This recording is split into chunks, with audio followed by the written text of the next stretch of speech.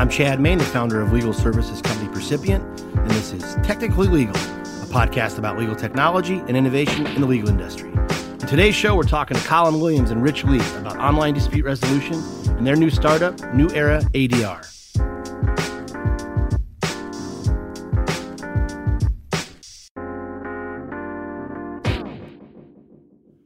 In this episode of Technically Legal, we talk to two lawyers with some pretty cool backgrounds, Collin Williams and Rich Lee.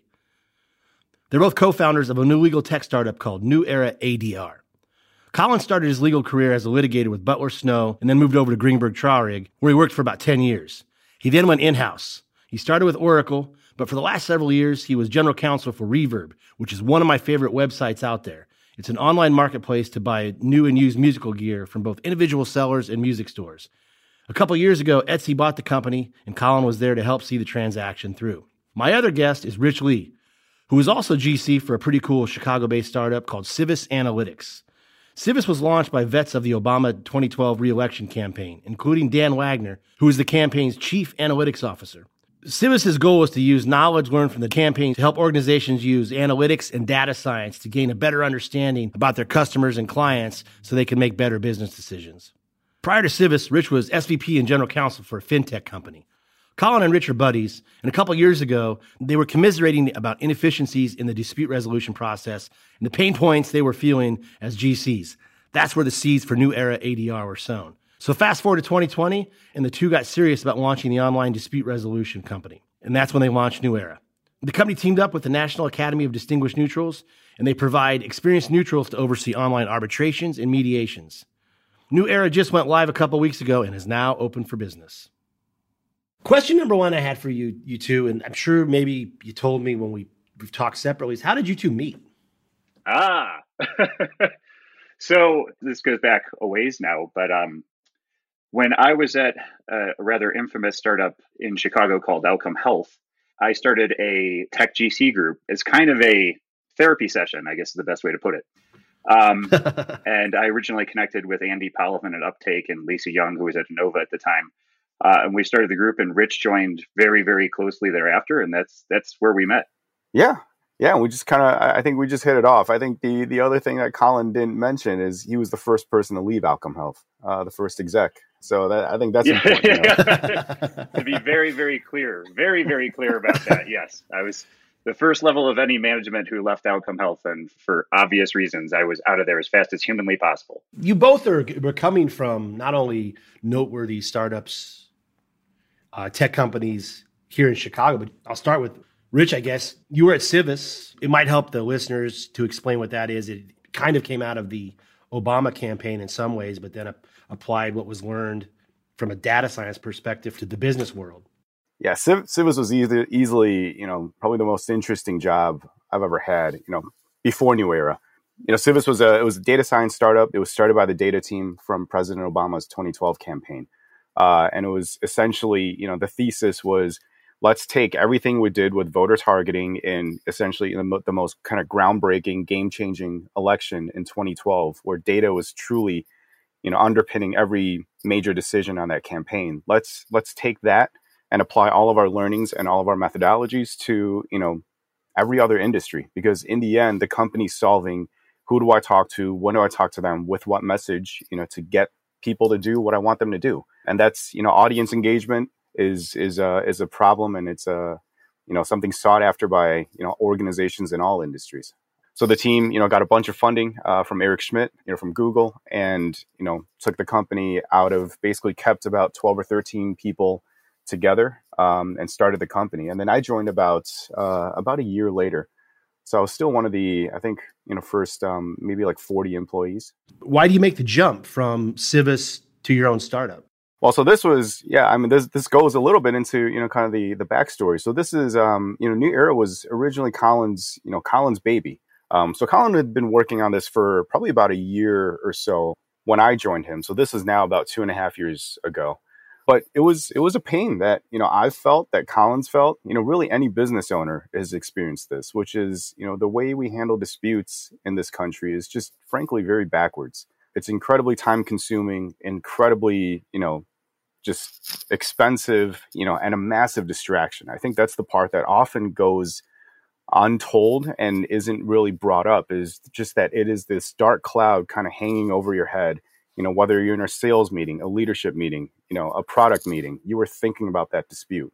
And for me, it just made all the sense in the world that, out of 19 million cases filed in this country each year, Collin's thesis, my thesis is that, the majority of those cases are cases where companies and individuals, they don't care about fighting tooth and nail about every single issue in that dispute, right? All they care about is getting, their argument out, presenting their best evidence to someone who knows what they're doing, and just getting a decision so they can go back to their lives. That was one of the things I said to Collin was, at no time in all the disputes I've handled across, 10 years as a GC across 2 companies, has anybody said anything to me other than, this is horrible.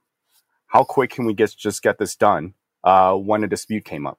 Collin, so before we get to the backstory on the company, you're at Reverb, ultimately acquired by Etsy. It's a place for people to sell musical gear. You're general counsel for that company for a while. Why do you choose to leave Reverb, which is a cool company, a very successful company, and launch your own gig? To start off, Reverb was such a fantastic place, right? And I joined because I was originally sort of following the career of David Colt, who's one of our Chicago entrepreneurs who's done amazing things. So the opportunity to join him and learn from him and do something that I'm very passionate about, which is music. You play drums and guitar, right? I play drums, I play guitar, I play bass. I've dabbled in piano, and a little known thing, I sang all through college. So with a band, I assume? No, actually, I was in an a cappella group of all things. Nice. So yeah, interestingly enough, I was a football player and an a cappella singer. So kind of an interesting mix all through college. But I've been a musician for as long as I can remember. And, the opportunity to join David and learn from David was just something that I couldn't pass up. And I was incredibly excited about. As far as why I left, the truth is my goal was always to take Reverb through a sale or an IPO and experience that. And then Etsy came about and we sold the company, and Etsy is fantastic. I do not have a bad thing in the world to say about Etsy. The teams there, they're great. But, I kind of accomplished what I wanted to accomplish. And then it was time to move on to this, which has been, mulling about in my head for years. So it was time, but it had nothing to do with Reverb, nothing to do with Etsy. It was just time to go do my own thing. You and I we talked about this a few weeks ago. We're both former litigators. So you know how the sausage is made as far as dispute resolution goes. What was it about online dispute resolution that brought you back in? Because as we know, litigation can be a real pain in the ass. So what was it about ODR that made you want to launch New Era? Well, I think it gets back to what Rich said, right? I always view this in a very simple way. We live in the 21st century, and I've got a good buddy. This is an analogy I use a lot. I've got a good buddy whose brother lives in Hong Kong, and they can connect instantly, and they can do it via video. They can do it via phone. It doesn't really matter, but they can interact in a way where it's like they're in the same room, even though they're 4,000 miles away from each other. Yet for some reason, in the 21st century, we can't resolve a dispute in under 3 years. So I look at everything that's happened and how we've become so digital, and we can do these amazing things in a digital world. And yet dispute resolution still lags years behind, right? You could argue that it's not even a 20th century process, it's a 19th century process. So it just seemed to me that this was the time that we had to do something. And like Rich said, we've experienced this pain, being general counsel in companies. I did this for 11 years in private practice. It's miserable, and it's a huge distraction. It's massively expensive, and that's not right. In a digital world where we're doing all these amazing things, it's time to bring dispute resolution into the 21st century. Would you agree too that you didn't know this at the time, but this pandemic forced the legal world to go remote like everybody else, and historically legal was not remote. I think many thought needed to have FaceTime, go to the office, be near the books. But I want to know if you guys agree. I think that the fact that legal, like the rest of the world, is forced to work remotely, that's real helpful for what you guys are trying to sell now, because they've had to go to Zoom for court. They've had to do Zoom depositions. So they see the value in doing this electronically. Yeah. I think there's no doubt, but I think we probably viewed the most difficult part of this would have been convincing people that we can use tools like this to resolve disputes. Then the pandemic comes around, and all of a sudden you're forced to do this. So timing is everything in a lot of ways, and we certainly don't want to capitalize on the pandemic in any way. But I think it has made people realize that this is a functional way to do things.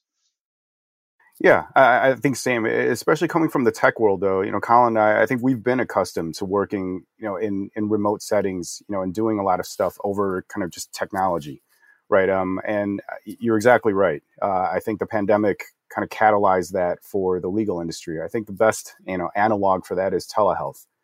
I've been an early adopter of telehealth, used kind of mobile appointments, with my doctors before. But I think the pandemic really pushed everything forward and helped people realize that, hey, you can actually successfully, have a doctor's visit remotely.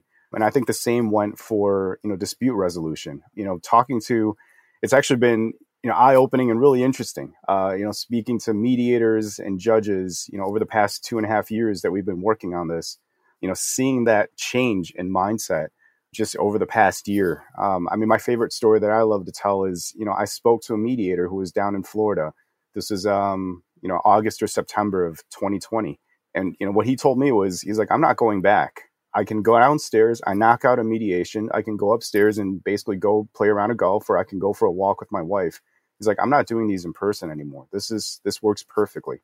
The pandemic, like many other things, has catalyzed a lot of different things, and really moved, I think a lot of different parts of society forward.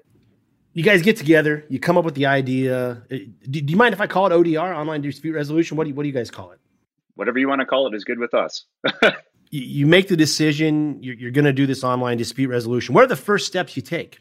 You guys have been down this road with startups and tech, but what is the first thing that you did? Because we have a lot of legal tech people and entrepreneurs listening, so I'm just curious how your experience compares with theirs. I think the two things we prioritized, were, the user experience and then, the quality of the neutrals on the platform. Our premise for starting this was, we didn't want to tackle just, small disputes, right? Because, our belief is that, again, going back to that 19 million, civil cases filed each year in this country, that middle market, which is the majority of those disputes, those are, perfect for dispute resolution platforms like ours. So there's the small cases like under $50,000. Those have small claims court, right? Municipalities have those. Those are already pretty efficient. You're going to have the super, large cases, 9-10 figure cases, pharma disputes, trade secret disputes. We're not, trying to tackle those yet. But everything in the middle, all the contractual, straightforward commercial disputes, that's what we're trying to tackle. But then, these are still meaningful things to companies. And so, making sure that we recruited and worked with an experienced set of neutrals was critical too. And so that's how we set out was, let's build a product that digitizes the entire process and makes the entire user experience easy for all parties, the neutrals, the attorneys who are, working on representing the parties, and then the parties themselves. And then let's make sure that the person hearing the case on the other side is going to be as experienced, if not more experienced, than the judges, who are going to hear your cases in court. Collin, what did you do? Because Rich said it was your baby at first. What did you do to validate the idea, to do the research? I know there's other companies out there, like we've had Stephen from Fair Claims on there. eBay does a lot of online dispute resolution, not to the level that you guys are doing it, but it's out there. And Europe, it's taken off. What did you do, if anything, to validate your idea, to say, hey, this is something I want to do? There's really, I think, two things there. Rich mentioned the neutrals. So when I first had the idea, one of the biggest concerns were there was two big concerns. Number one, could we do Zoom type of stuff, right? So we talked about that very briefly, and how the pandemic has sort of made people realize that that's a functional way to do things. The second biggest hurdle I really saw was, could we get neutrals on board, right? So arbitrators and mediators who bill by the hour. So they have a vested interest in a certain way of things that take a long time. At least that's what I thought. So I ended up contacting a group out of Denver, and an arbitrator and mediator that I knew, and pitched him the idea to validate it, right? To make sure that there would be interest on the neutral side. Because like Rich said, without a good group of neutrals, you're nowhere. And his eyes sort of lit up and said, you know what? This is the way that things have always supposed to been. And they haven't been. And we're on board. Like, we're excited about this. We want faster, more efficient dispute resolution. If you guys can change the game, then we're really, really interested in helping you. So that was the start. And that was kind of the validation point of saying, okay, maybe I'm not totally crazy on this. And then I would just like what Rich was saying, if you really talk in more general terms about how you get started, build yourself a team, recognize right away, which was difficult for me because I'm a person who tends to lone wolf at times. You have to realize you can't do things on your own. So it was bringing, really good folks in. Obviously Rich joined, and we've got Shane Mulrooney, who was the ex-general counsel of Home Chef. We've got Michelle Tyler, who's doing all operations. My buddy Dan Melnick has given us a ton of technical advice. We built a board of advisors, and we're really focusing on our engineering team right now. You can't do any of these things on your own. So the idea was like, let's build up a team that believes in this, and with a heavy focus on engineering and building a product, like Rich said, that's usable, that's easy for people. You do those things, and I think you're halfway to success, because without those things, you're nowhere. And then from the genesis of the idea till you keep mentioning engineers, the actual tech part of it, when did you start writing some lines of code? Not you, but your team. When did that start to happen from ideation to when? Well, we built a couple of versions. So this is actually what will come out is probably technically version 3.0. So there was some teams that were some offshore teams that we tried to build some stuff with early on. But to get the really short answer of your question, we had engineers really start building code probably around September-ish, I would say, Rich. Tell me if I'm wrong on that. But that's when we really had engineers that started to plug away and build what the world will see as version 1, but is probably actually version 3. After the break, Collin and Rich dispel the myth that traditional arbitrations are more efficient than court cases. And they also explain why having experienced, qualified neutrals is key to getting disputes resolved. We need to do more with less. That is the key takeaway nowadays from almost every survey of in-house counsel. But what if it didn't have to be that way? What if you actually could do more for less? By combining legal expertise and technology, Percipient enables legal teams to get more work done for less. Buried in contracts and sales is frustrated with turnaround time? We can help with that. Did you just get hit with a subpoena and reviewing 100,000 documents and files will tax your resources or cost you a small fortune in billable hours? We can help there too. Our team of legal professionals leverage tech and project management principles with the right amount of human oversight to deliver precise, efficient, and cost-effective legal solutions. Whether it's legal operations and contract management support, subpoena compliance, or document review, Percipient is your partner in really doing more for less. Percipient.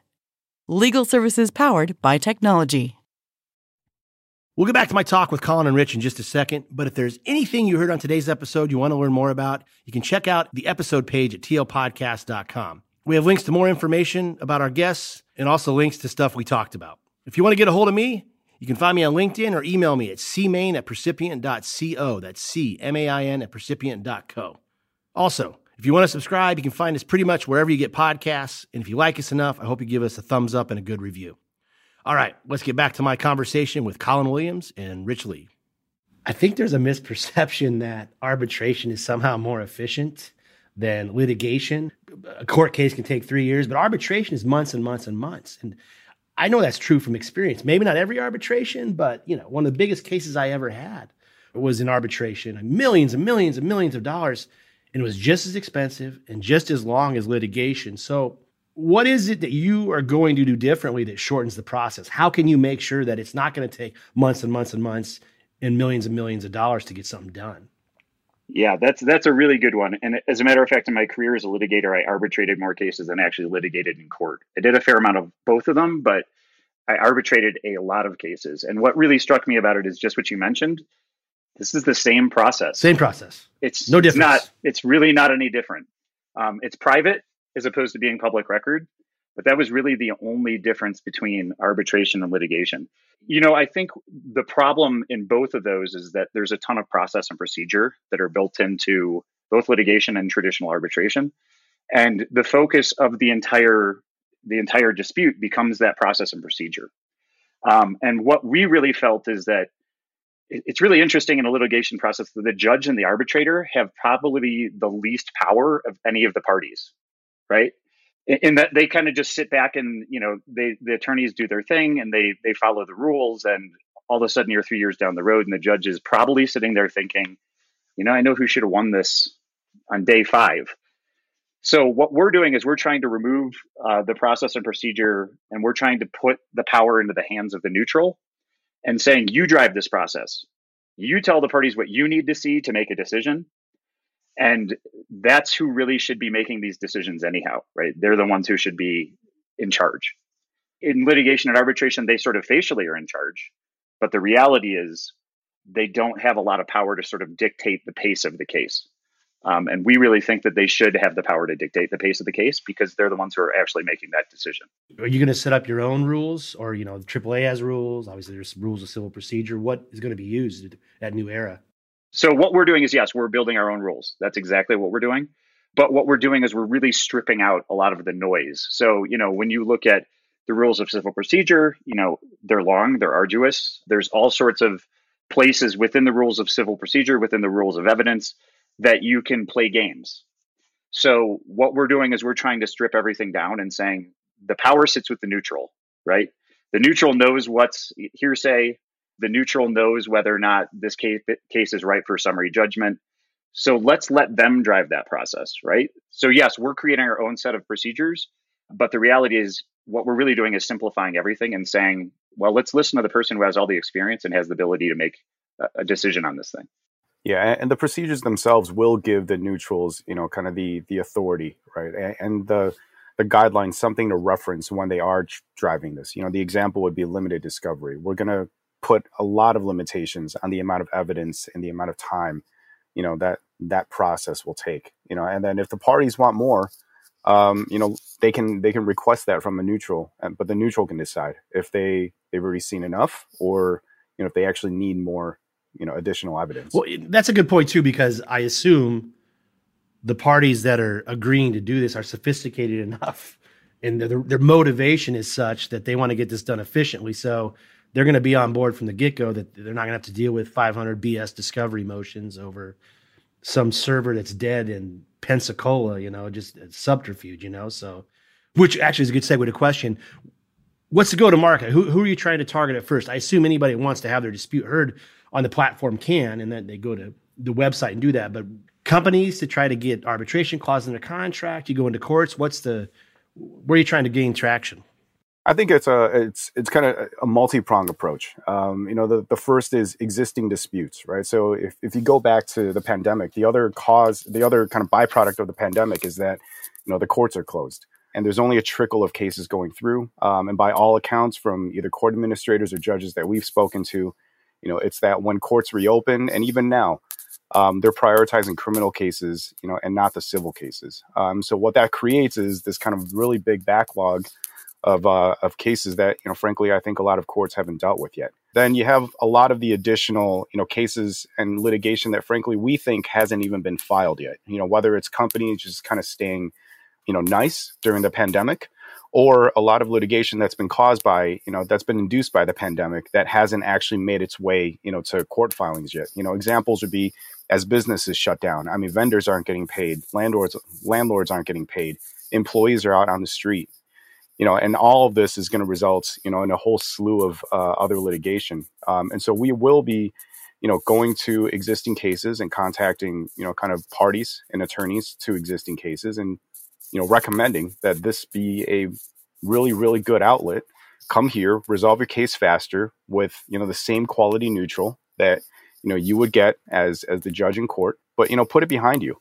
So for those existing cases, we'll be targeting, we'll be looking to court dockets. On the other end is the companies themselves. You're exactly right, Chad. The companies are the ones, they're the ultimate decision makers. And frankly, I think the value proposition of putting this into your contracts, and immediately reducing the liability exposure and the risk exposure of each of those transactions that you're entering into.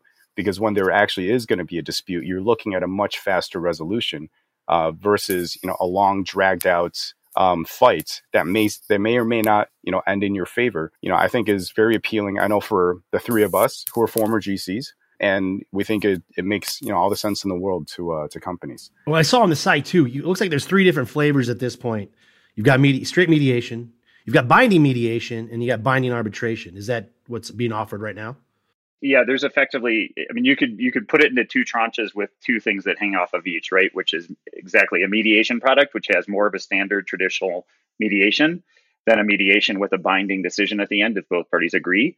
And then when you look at the arbitration side, we have expedited arbitration, which is meant for more small consumer cases, employment cases, things like that, where you can really push people through the process and get a decision really quickly. And then we have a commercial arbitration process, which is a little bit longer, but at the end of the day, we're still striving to get cases done in under 100 days, which, as you know, Chad, look at litigation, look at arbitration, you know, we're 80 to 90% shorter. So if you look at it, we have two tranches of product, and then there's two that hang off of each of those tranches. Binding mediation is interesting because mediation, usually both sides, they shuttle diplomacy, they tell their side of the case. It's a lot of times an opportunity to be heard. Sometimes, depending on the mediation, parties literally sit across from each other. How is that going to work in a binding fashion? Because generally mediation is, there's no deal, there's no deal. The people have got to agree. How's it going to work if it's binding? Yeah, this is a really interesting thing that, meet-arbs have existed, but in 11 years as a litigator, I'd never even heard the term. Yeah, it's intriguing. It is. And the reality is, if you look at mediation and you truly say what happens here, you've got a mediator who's going back and forth and trying to effectuate a settlement. That's clearly happening. But to say that mediator is not making decisions in their mind about who they think is correct and who they don't think is correct would be kind of farcical, right? Like, that person's making a decision because they're a human. And so what I've always found is that in mediations is both sides can tend to convince themselves that they're definitely correct. And so what we want is, as that mediator goes through the process, and if they realize that they're not going to come to a decision, the mediator knows the facts, they know the parties, they've been able to do an evaluation of who they think is telling the truth or not.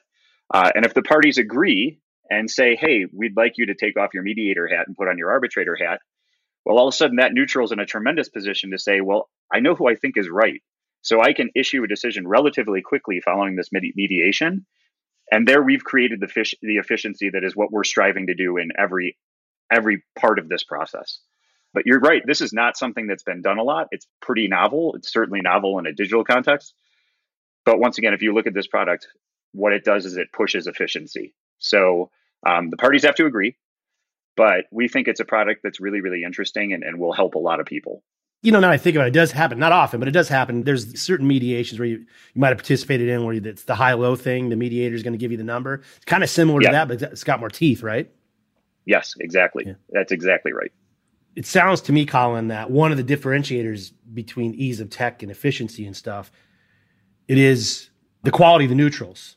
Where are you finding them? Are there certain qualifications? How do they get involved with the company? Yeah, I think one of the most important things, and one of the questions we've gotten a lot from attorneys, and it's a very, very fair question, which is who's going to decide my case, right? Because I may not love AAA, I may not love jams, I may not love going to court, but in general, I feel like I'm going to get somebody who's experienced and knows what they're doing in general.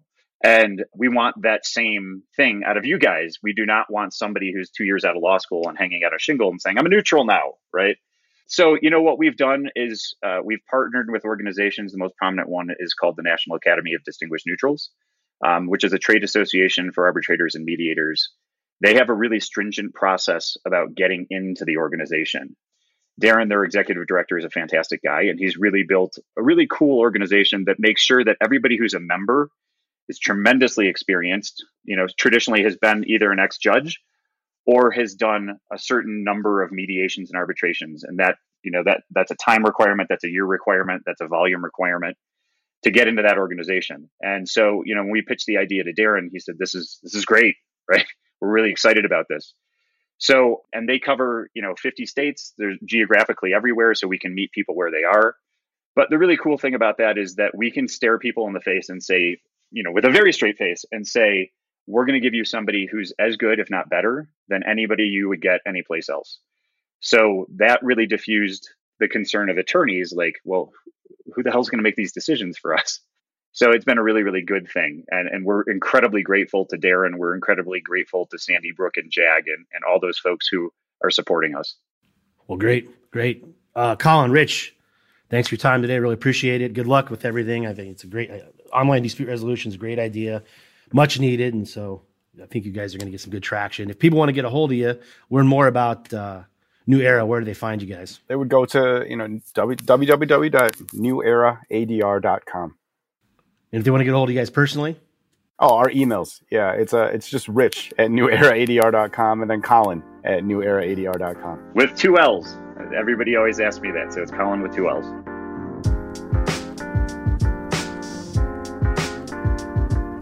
All right, that's all we got for this episode. As always, we really appreciate you listening. If you want to subscribe, you can catch us on most major podcast platforms, including Spotify, Apple, Google, and most all of the others. Thanks again for listening, and until next time, this has been Technically Legal.